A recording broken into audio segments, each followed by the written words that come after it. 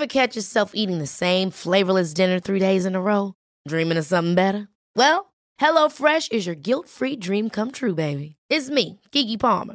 Let's wake up those taste buds with hot, juicy pecan-crusted chicken or garlic butter shrimp scampi. Hello Fresh. Stop dreaming of all the delicious possibilities and dig in at HelloFresh.com. Let's get this dinner party started. It's that time of the year. Your vacation is coming up. You can already hear the beach waves, feel the warm breeze, relax, and think about work. You really, really want it all to work out while you're away. Monday.com gives you and the team that peace of mind. When all work is on one platform and everyone's in sync, things just flow. Wherever you are, tap the banner to go to Monday.com.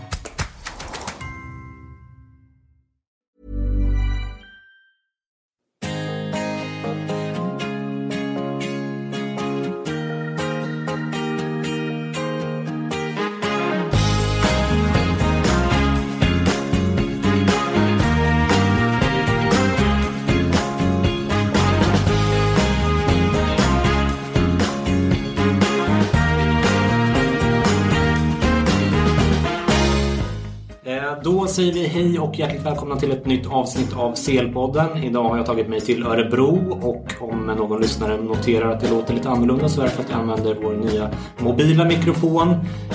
Jag är i Örebro för att prata med en väldigt speciell person, nämligen Europacupvinnaren och Bayern Münchens före detta akademiansvarige och scout som numera jobbar för IS Halmia i Halmstad och även är här och föreläser imorgon lördag. Vi är här på en fredagkväll ska jag säga. Björn Andersson, välkommen. Tack så mycket. Hur står det till? Det är alla tiders. När man har lite att göra så är det alla tiders.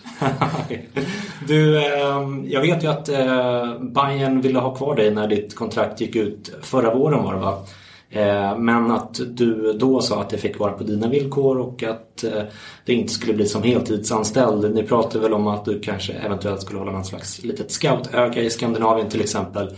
Jobbar du någonting för Bayern numera eller har det helt avslutat? Nej, jag åker på de matcherna som jag tycker är intressanta. Som jag tror är intressanta för min egen del då. Och det blir ju ungdomslagen då i Sverige, Norge och Danmark framförallt jag tittar på. Och det är landskamper för det mesta. Och sen tittar på lite seriematcher också i danska U17 och U19 och i Sverige med. Okej, så du håller det på ungdomsnivå hela tiden alltså? Ja. Inte alls svenskan eller det är inte intressant? Nej, om vi ska vara där finns ju inte någon skandinavisk spelare som ska vara intressant som spelar kvar i Sverige för Bayern ju. Eller i Danmark eller i Norge. Till att börja med då så tänkte jag prata lite kort i alla fall om din egen karriär också när vi kommer in på fotbollsspelare idag. Du spelade ju från start i Europacup-finalen säsongen 74-75 men blev överfallen av Leeds Terriorat redan i den 4:e minuten som jag förstod det och skadade knät väldigt allvarligt. Ni vann den finalen och även Europacup-finalen året efter det. Och visst är det så att du satt på bänken i den finalen med eller... Ja, 76 satt jag på bänken. Det var efter min skada då. Så du tog dig tillbaka väldigt, väldigt snabbt? Från ja, lite väl snabbt. Jag tränade nog sönder mig själv. Men jag bet ihop. Det fick man göra på den tiden. Jag slet nog av korsbandet igen när jag tränade ut mig. Men jag sa ingenting. Nej, jag bara körde på och styrketränade. Så jag kunde hålla mig på rätt så bra nivå. Men jag fick lite besvär senare i livet i knäna. Men det gör ingenting. Nej. Gjort är gjort. Gjort är gjort. Jag vet ju att medaljen du fick året innan när du startade, den försvann spårlöst. Men fick du någon medalj 76 också? Eller fick man inte det om man inte spelade? Nej, det var bara de som spelade. Det var väl 12-13 medaljer. Och det var inga medaljer som delades ut. Men sen blev jag erbjuden efteråt att jag skulle få min medalj. Jag vet inte om det var 10 år efteråt. Den la i något skåp de hade hittat. Var för detta manager, eller den managern som var manager när jag spelade. Han la väl beslag på vissa saker tydligen. Men jag vill inte ha det. Jag tycker att en medalj betyder inte speciellt mycket för mig. Det viktigaste är att jag har minnena kvar från den tiden och de sitter där. Men det var medaljen 74-75 då? Eller? Det var just det. Men känns det inte ändå speciellt att ha vunnit Europacupen eller Champions League som det heter nu? 1,5 eller 2 gånger. En på pappret då antar jag. Det är spelare som Gunnar Nordahl, Nisse Lidholm, Zlatan, ingen av dem har ju vunnit Europacupen, men det kan du det har du på CV:t så att säga.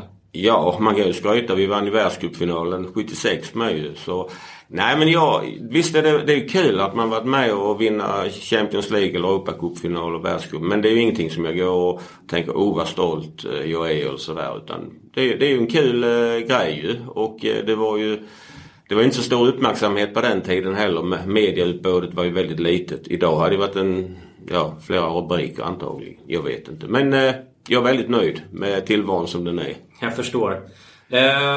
Jag hade gärna pratat ännu mer om 70-talet och din karriär som spelare. Jag tycker det var väldigt, väldigt intressant att höra om den. Men jag tänkte att vi skulle fokusera på Champions League och toppfotbollen som den ser ut idag i det här avsnittet.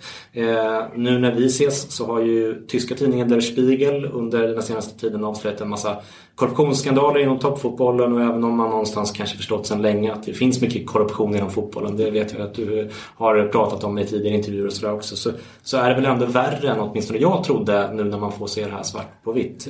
Vad är din bild av de här avslöjandena som Der Spiegel och Football Leagues har gjort den senaste tiden? Blir du överraskad? Överraskad blir jag inte. Man kan väl tänka så här, när det är mycket pengar med i bilden, då tappar människor ibland förståndet och gör saker som man inte skulle göra. Och då är det, vissa saker de är på gränsen till olagligheter. Vi vet inte var. Man har inga bevis. Men nu har Spiegel, de har grävt fram olika saker. Och vad som mest skrämmande tycker jag nu då, personligen, jag tycker det är ju det här med FIFA nu då, Blatter, då tar man bort, så får man dit en ännu mer korrupt chef ju, tydligen. Enligt Spiegel då ju. Ja, men det är faktiskt min nästa fråga handlar om just det. Egentligen skulle inte den här intervjun alls handla om det här, men nu är det så himla aktuellt, så när jag ändå har en person med liksom någon slags insyn i den här liksom otroligt stora världen, så kan jag inte låta bli att fråga i alla fall. Och den vi pratar om är UEFAs tidigare generalsekreterare Gianni Infantino, som ju enligt Der Spiegel då, de verkar ju väldigt välunderrättade, så jag har ingen skäl att misstro dem. Men enligt dem så har ju Gianni Infantino hjälpt Manchester City och PSG att slippa undan de här Financial Fair Play-reglerna. Och många fotbollsfans verkar ju tycka att FFP är värdelöst och att storklubbarna bara skiter i. Men Bayern och flera andra storklubbar verkar ju ändå ta det här på allvar. Till exempel de italienska klubbarna som ju säljer många av sina bästa spelare för att få liksom pengarna att räcka till och nå de här finansiella målen. Dina gamla lagkamrater Uli Hoeneß och Karl-Heinz Rummenigge har ju varit kritiska till att klubbar som City och PSG spenderar helt overkliga summor på spelare. Hur pass irriterade är de över att Infantino och UEFA har låtit City och PSG slippa undan i princip utan straff överhuvudtaget på det här väldigt liksom överlagda och utstuderade sättet som det har visat sig vara då, om man ska tro Der Spiegel? Jag tror inte de är speciellt irriterade. De räknar med att sånt händer, antagligen de här stora organisationerna, och de tror jag riktar fokus mot sin egen klubb. Och det får man ju säga att Bayern är ett föredöme när det gäller ekonomi då. De har ju själv genererat sina pengar genom ett bra lag naturligtvis, och kunna sälja in klubben, och tv-rättigheter är ju inte som i England, men de kan ju ändå vara med och konkurrera. Nu pratar jag lite kanske väl om Bayern, men det finns ju anledning att göra det ju.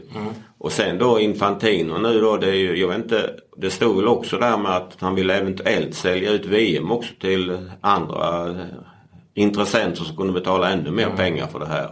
Och det är ju lite tveksamt när pengarna har en sån stor makt, men vi kommer ju aldrig undan. Marknaden bestämmer.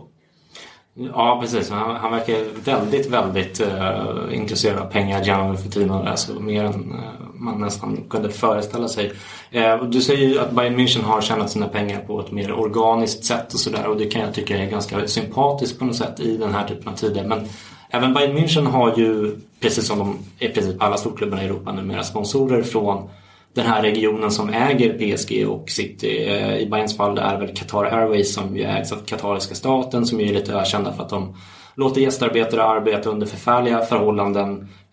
Jag läste någonstans att minst 1400 gästarbetare har dött bara i bygget av de här arenorna till fotbolls-VM 2022 som ligger ett par år fram i tiden.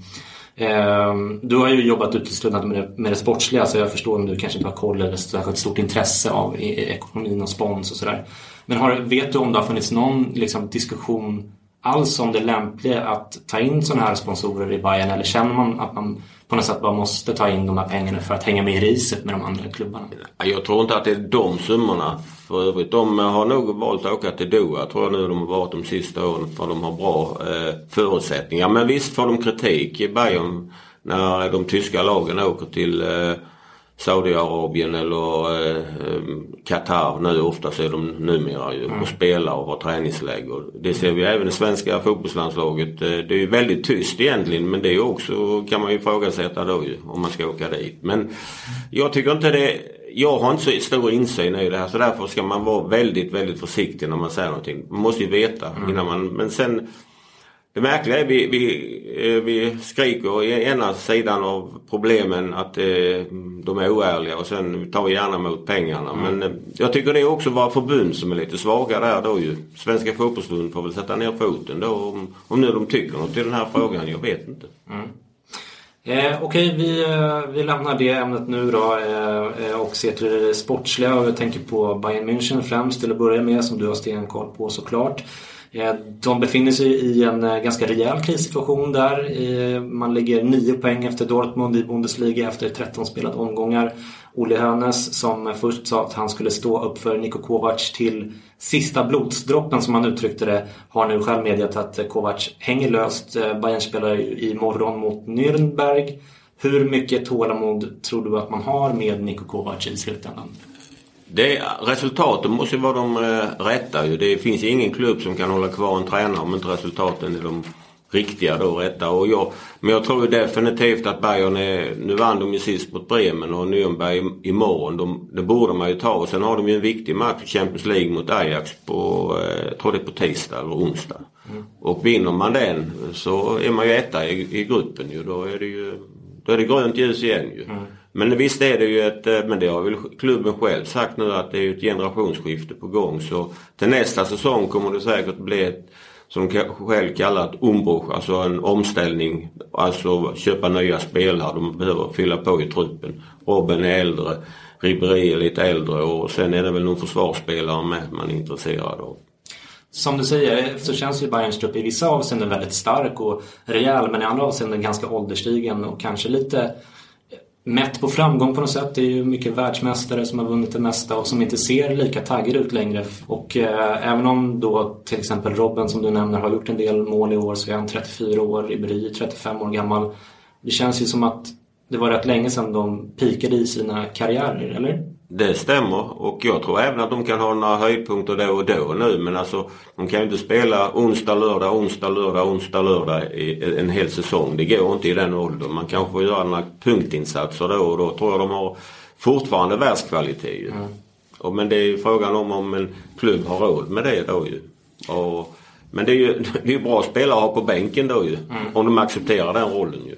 Ja, men precis. Men för någon utanför så framstår det som att de kanske, att det är lite överraskande då att de inte har försökt ersätta dem i startelvan. De kanske har haft dem som bänkspelare och kanske ledarfigurer i omklädningsrum och så vidare, utan att de har kört vidare på dem kanske.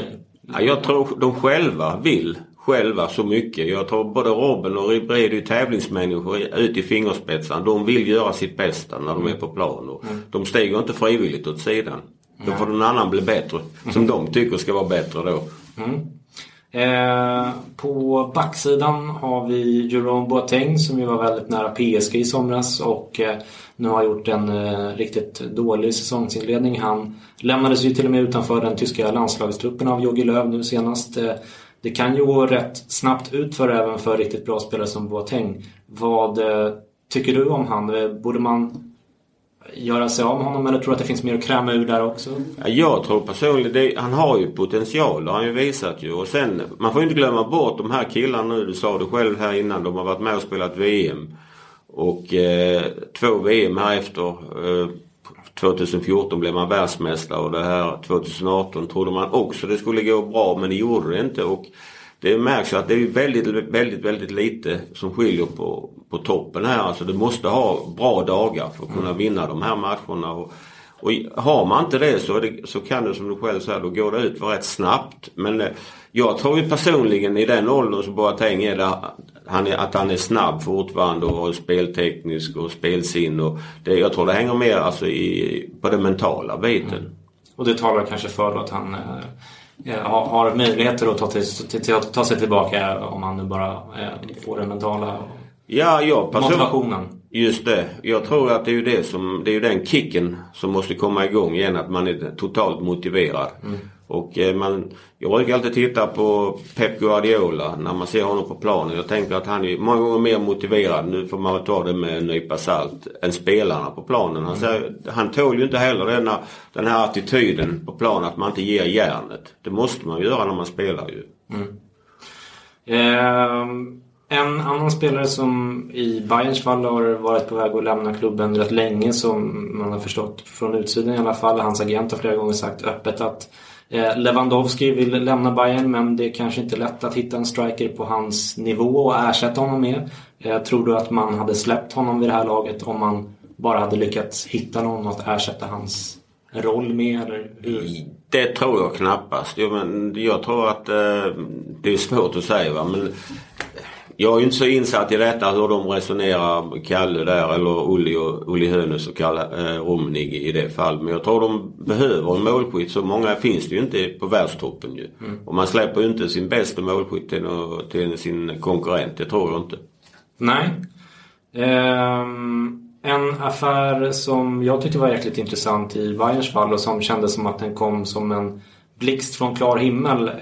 Det var när James Rodriguez kom på lån från Real Madrid med köpoption. Som jag förstod det så var den ganska överraskande även i Tyskland.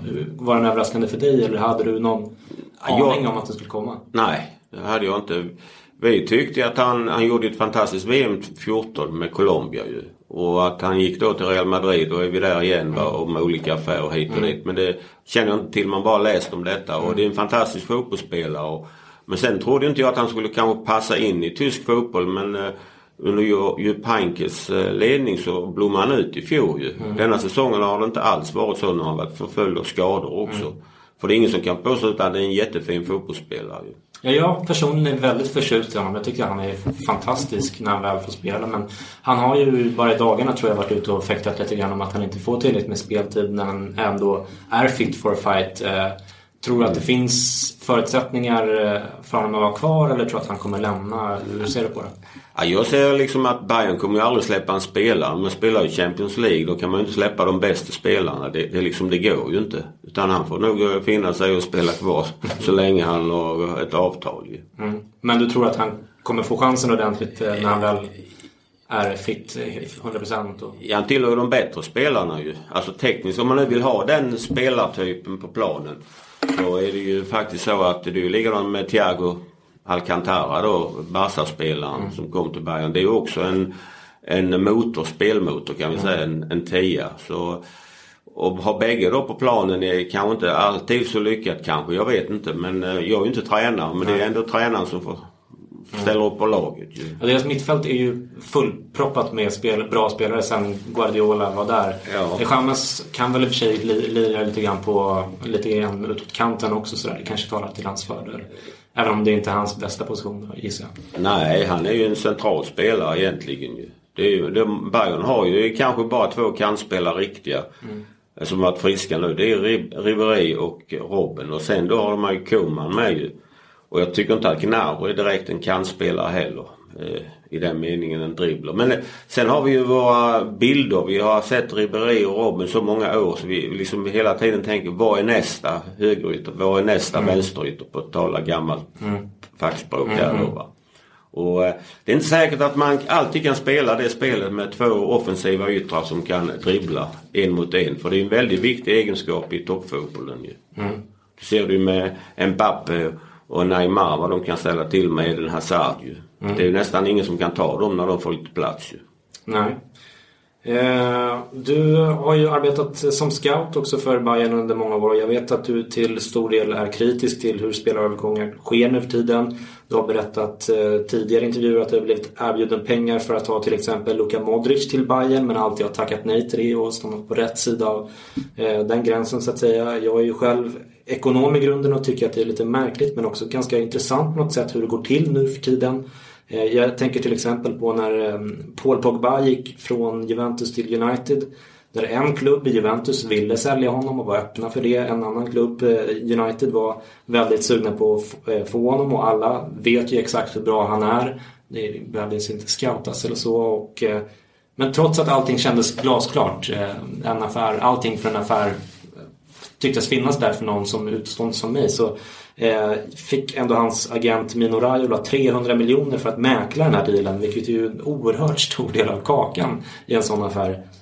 Jämför det med vad typ en fastighetsmäklare eller en aktiemäklare eller någon annan liksom, säljare i samma storleksordning tar i procent, så är det ju väldigt, väldigt mycket pengar. Borde inte liksom, klubbarna försöka stävja det här på något sätt? För det är ju, i slutändan är det ju deras pengar som försvinner till agenter och så vidare. Men jag tror inte man kan hindra detta. Det är, som jag sa, det är marknadskrafterna som styr detta. Och vill nu Man ju ha Pogba, så får de vara beredda att betala. Och då är det, vem kan övertyga Pogba för att gå till United? Ja, det är hans agent då kanske. Jag vet ju inte, för jag har aldrig varit agent. Jag har inga ambitioner att bli en agent heller. Men så fungerar ju marknaden ju. Och sen kan man ju tycka att det är horribelt de här pengarna. Men som jag sa tidigare, det finns så många miljarder i fotbollsindustrin idag. Så där finns ju, alla vill ju tjäna pengar ju. Från massör till huvudtränare och agenter. Alla som jobbar runt fotbollen. Och vi är väldigt uppfinningsrika när det gäller fotboll. Men vi har alla möjliga experter. Och alla kan tjäna pengar. Jag tänker om liksom, klubbarna har ju också någon slags gemenskap. Jag vet att vissa klubbar försöker ju liksom att sätta några gränser där och kanske inte göra affärer med de liksom, fulaste fiskarna och så. Men det kanske är svårt att... Jag tror personligen, vill du ha en spelare så gör du allt för att få honom. Till en viss gräns då naturligtvis. Och då tror jag inte man är så intresserad av solidaritet. Utan man vill ha den spelaren som man tycker är bäst. Så funkar det. Planning for your next trip? Elevate your travel style with Quince. Quince has all the jet-setting essentials you'll want for your next getaway, like European linen, premium luggage options, buttery soft Italian leather bags, and so much more. And is all priced at 50 to 80% less than similar brands. Plus, Quince only works with factories that use safe and ethical manufacturing practices. Pack your bags with high-quality essentials you'll be wearing for vacations to come with Quince. Go to quince.com/pack for free shipping and 365-day returns. Life is full of what-ifs. Some awesome, like what if AI could fold your laundry? And some, well, less awesome, like what if you have unexpected medical costs? United Healthcare can help get you covered with Health Protector Guard fixed indemnity insurance plans. They supplement your primary plan to help you manage out-of-pocket costs. No deductibles, no enrollment periods, and especially no more what-ifs. Visit UH1.com to find the Health Protector Guard plan for you. Hey, it's Ryan Reynolds, and I'm here with Keith, co-star of my upcoming film, If, only in theaters May 17th. Do you want to tell people the big news?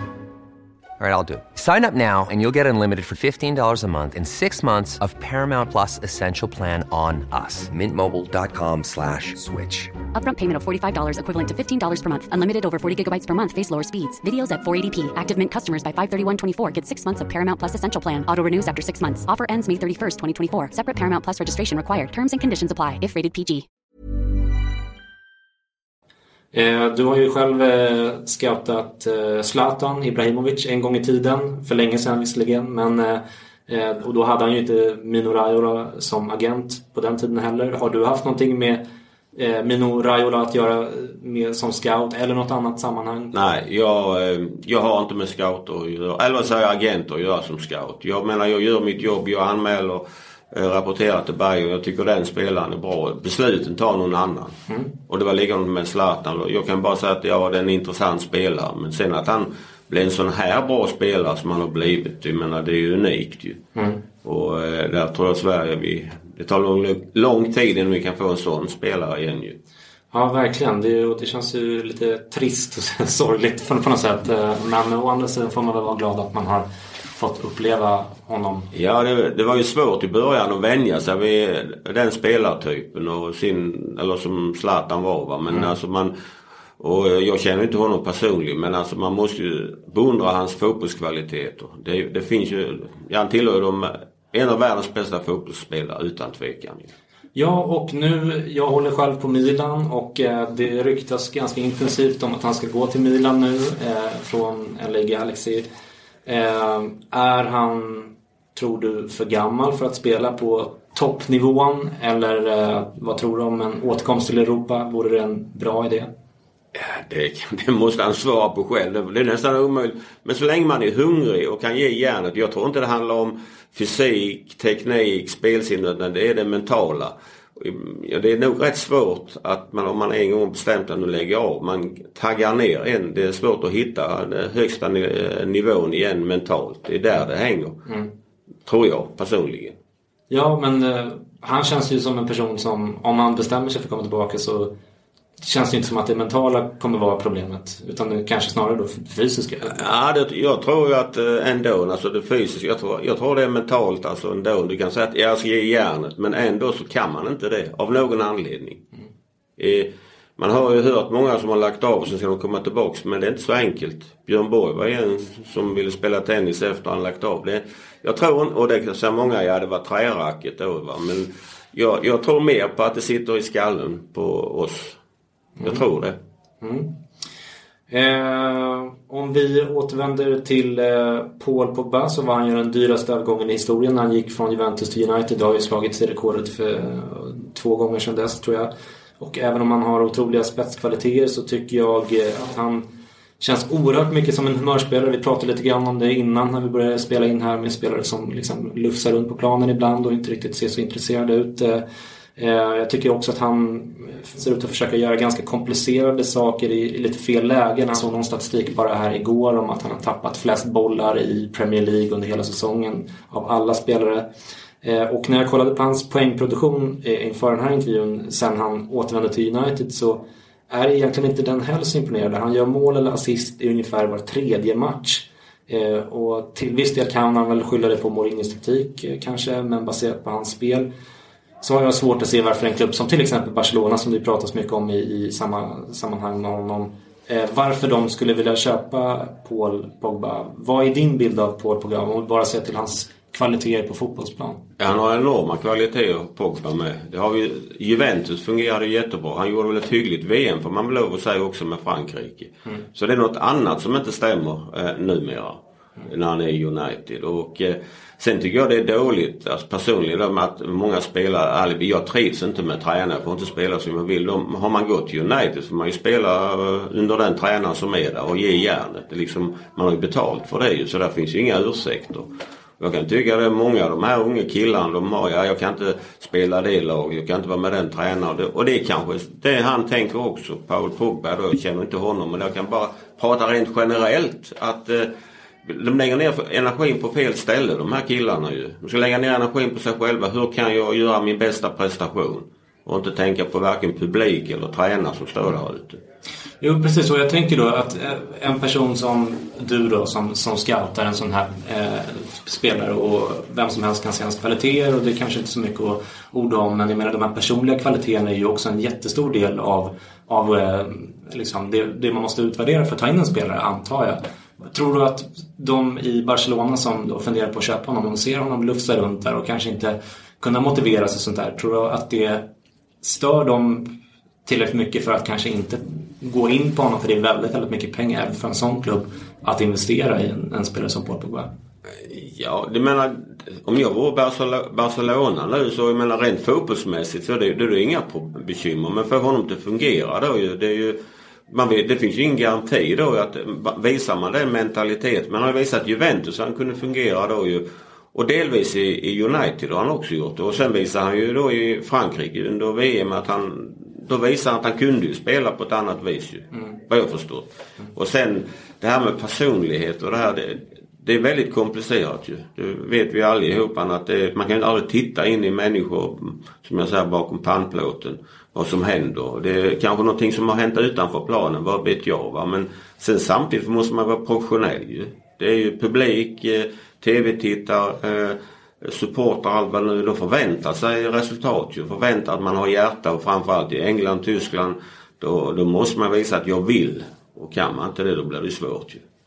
Ja, och jag tänker att klubbarna har ju också någon form av liksom identitet och ett sätt att ett Bayern-sätt att föra sig på, ett Barcelona-sätt att föra sig på. I Bayern är det väl också liksom, jag har svårt att se att de skulle tolerera en spelare lufsa runt på mittcirkeln i Bayern. Och i Barcelona så är det ju mycket det här kollektivet och alla ställer upp för varandra och så vidare. Så jag bara antar att de måste väga in en sån sak när de tittar på spelare. Naturligtvis är det så. Har man ingen mentalitet så då passar det ju inte. Och det är ju lättare att välja, eller lättare, det finns inget lätt i fotboll på den nivån. Va? Men man ser ju personligheten och mentaliteten hos spelarna. Det kan vara värre med de här 16, 17, 18, 19. De är på väg att utvecklas till någonting. Där kan man ju inte veta hur reagerar man. De kommer hemifrån med andra lagkamrater och så vidare. Men de här etablerade spelarna, de är ju... oftast är det ju bara personlighet. Eller passar de in i München, passar de in i Paris, passar de in i Chelsea. Det är ju alltid att det är som du sa, klubbidentiteten. Hur spelar vi fotboll här? Vad är det för spelare vi behöver? Min sidekick i podden Jesper, som är fotbollstränare själv på ungdomsnivå, han undrar vilken talang du tycker är den största besvikelsen, i bemärkelsen någon som har haft talangen men som inte nått upp till kvaliteten som du har sett hos dem i unga dagar. Ja, en som heter Gökhan Bergkant, han var ju med i A-laget redan som 16-åring i Bayern München och Champions League. Och han hade enorma kvaliteter, han kunde blivit en världsspelare, men tyvärr hade han bekymmer utanför planen och dribbla bort sin talang. Och sen så i de andra fallen så kan jag inte säga någon direkt, men det vet vi att det finns ju jättemånga duktiga fotbollsspelare, många ungdomsspelare som har enorma talanger, men det blir ingenting för de har för mycket runt omkring sig som inte stämmer. Vi ska börja runda av snart, men innan dess så skulle jag vilja veta vad du tycker lite grann om våra få svenska spelare som spelar i toppklubbar i Europa. De är inte så många nu, så det blir inget jättelångt segment av det själv nu. I United, som vi har pratat ganska mycket om hittills, så har vi ju Victor Nilsson Lindelöf, som ju tyvärr har gjort en del tavlor för United sedan han värvades dit, men han har också gjort en hel del riktigt bra matcher och utsågs ju till månadens spelare av United-supportrar nu i november för första gången. Ifall Bayern nu inte redan hade haft bra mittbackar i den här unga Niklas Süle, men även för all del Boateng som vi pratat om, och även Mats Hummels, och ledningen där rent hypotetiskt skulle frågat dig ifall de borde köpa Lindelöf, vad hade ditt omdöme varit om honom? Vad ser du hos honom? Man kan säga att så här att han har ju växt nu mot slutet här. I början så, men det tar, alltså komma från portugisisk fotboll där man bara, alltså jag förutsätter att Benfica spelar nästan bara offensiv fotboll, och här kommer man till München eller United, då får man spela lite försvarsspel emellan varv, och då ska man klara sig själv. Alltså det som du kan snacka om i tysk fotboll, då får man klara en mot en situation.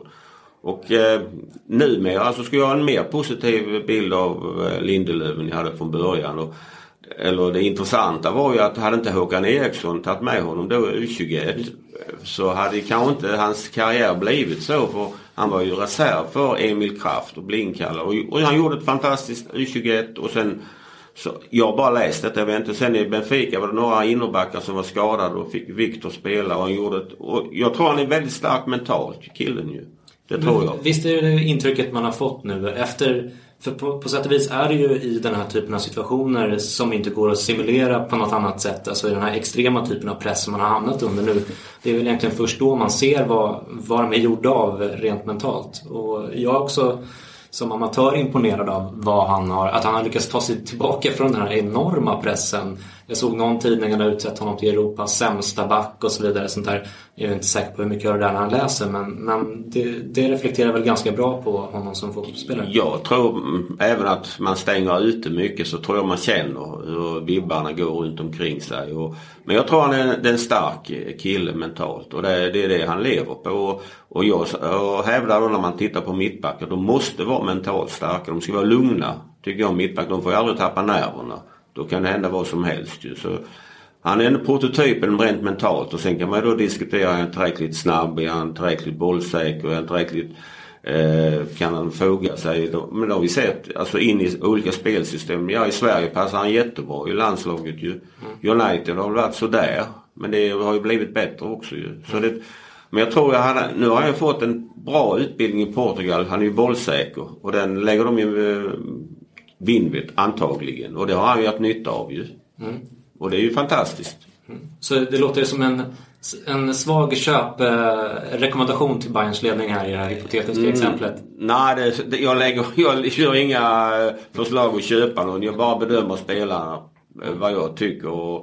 Och jag tror nu ska jag nöja mittbackar. Mats Hummels har man också som du sa innan. Och Boateng och Syle. Och sen vet man aldrig vad som händer i framtiden.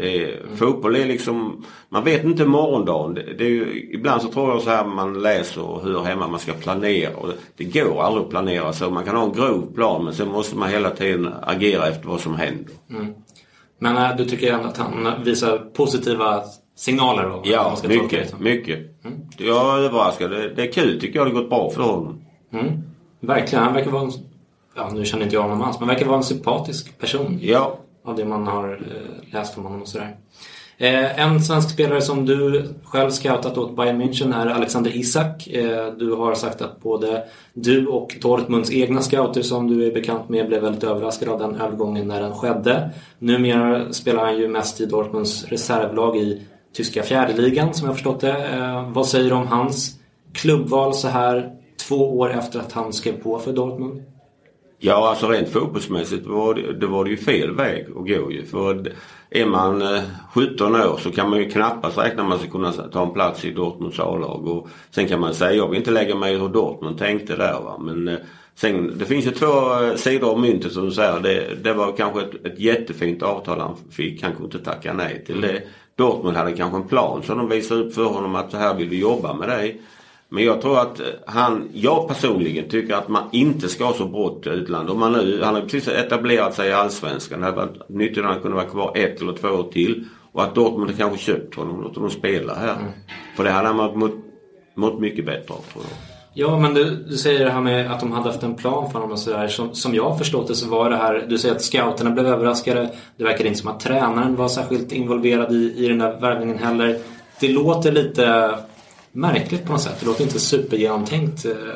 Även om man tänker sig att den här typen av väldigt dyra affärer borde vara det. Ja, man tycker ju det ju. Men du ser här nu om Chanso då från City. Tror man ju, han är 0-0 bara. Och Isak är 99 ju.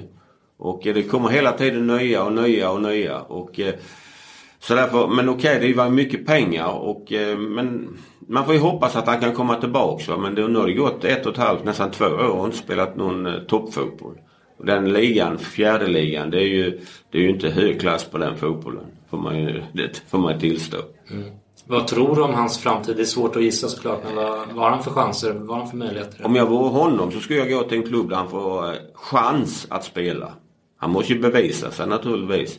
Och det kan han inte göra i Dortmund, inte som läget ser ut idag ju.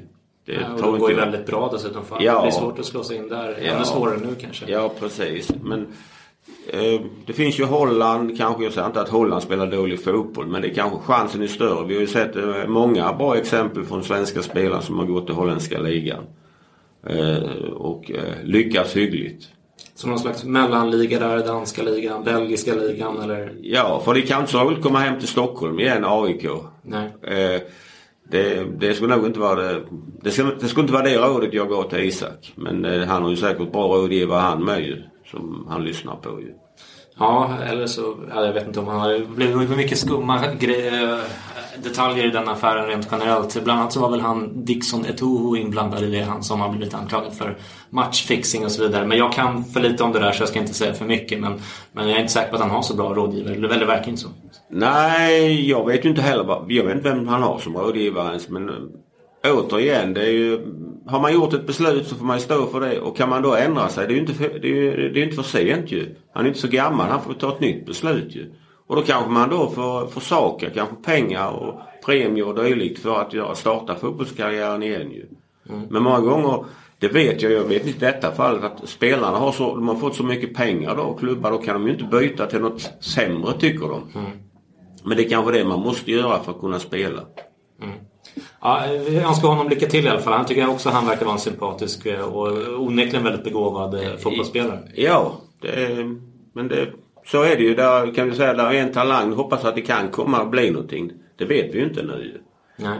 Och det är också ett bekymmer idag i fotbollen att det är ju så enormt mycket media. Så det är lätt att tro att man är bättre än man är ju. Det finns ju några tusen utanför Sverige med som är rätt duktiga att spela fotboll.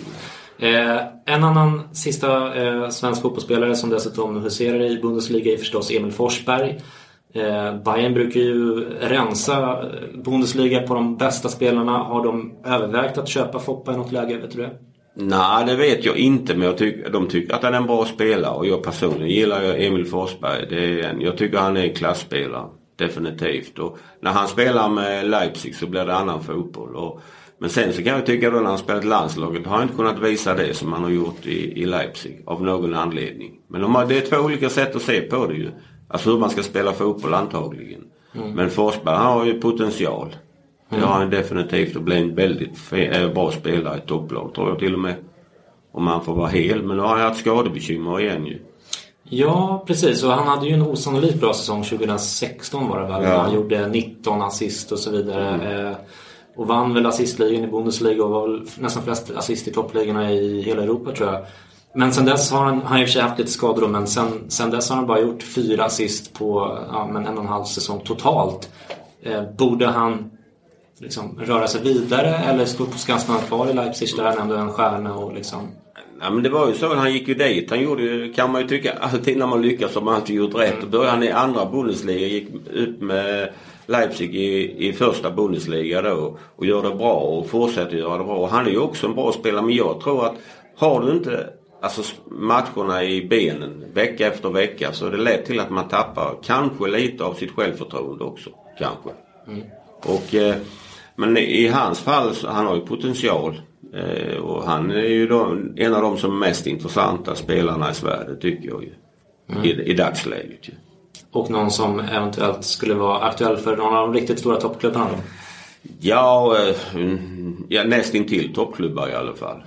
Men Leipzig, de anser väl själva att de är en toppklubb, men det anser inte jag, va? Men det är inte... Fick du in en liten dolkstöt där också? Ja, det vet jag, men så är det. Så ser jag på det, faktiskt. Du, det var allt jag hade. Tusen tack, Björn, för att du tog dig tid att vara med i CL-podden. Fantastiskt trevligt. Ja, tack själv.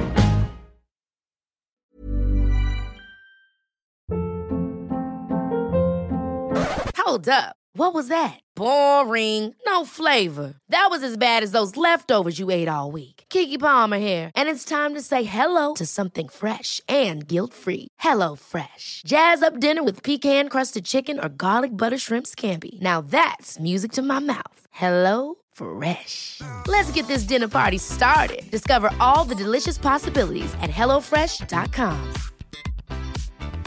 Planning for your next trip? Elevate your travel style with Quince. Quince has all the jet-setting essentials you'll want for your next getaway, like European linen, premium luggage options, buttery soft Italian leather bags, and so much more. And is all priced at 50 to 80% less than similar brands. Plus, Quince only works with factories that use safe and ethical manufacturing practices. Pack your bags with high-quality essentials you'll be wearing for vacations to come with Quince. Go to quince.com/pack for free shipping and 365-day returns.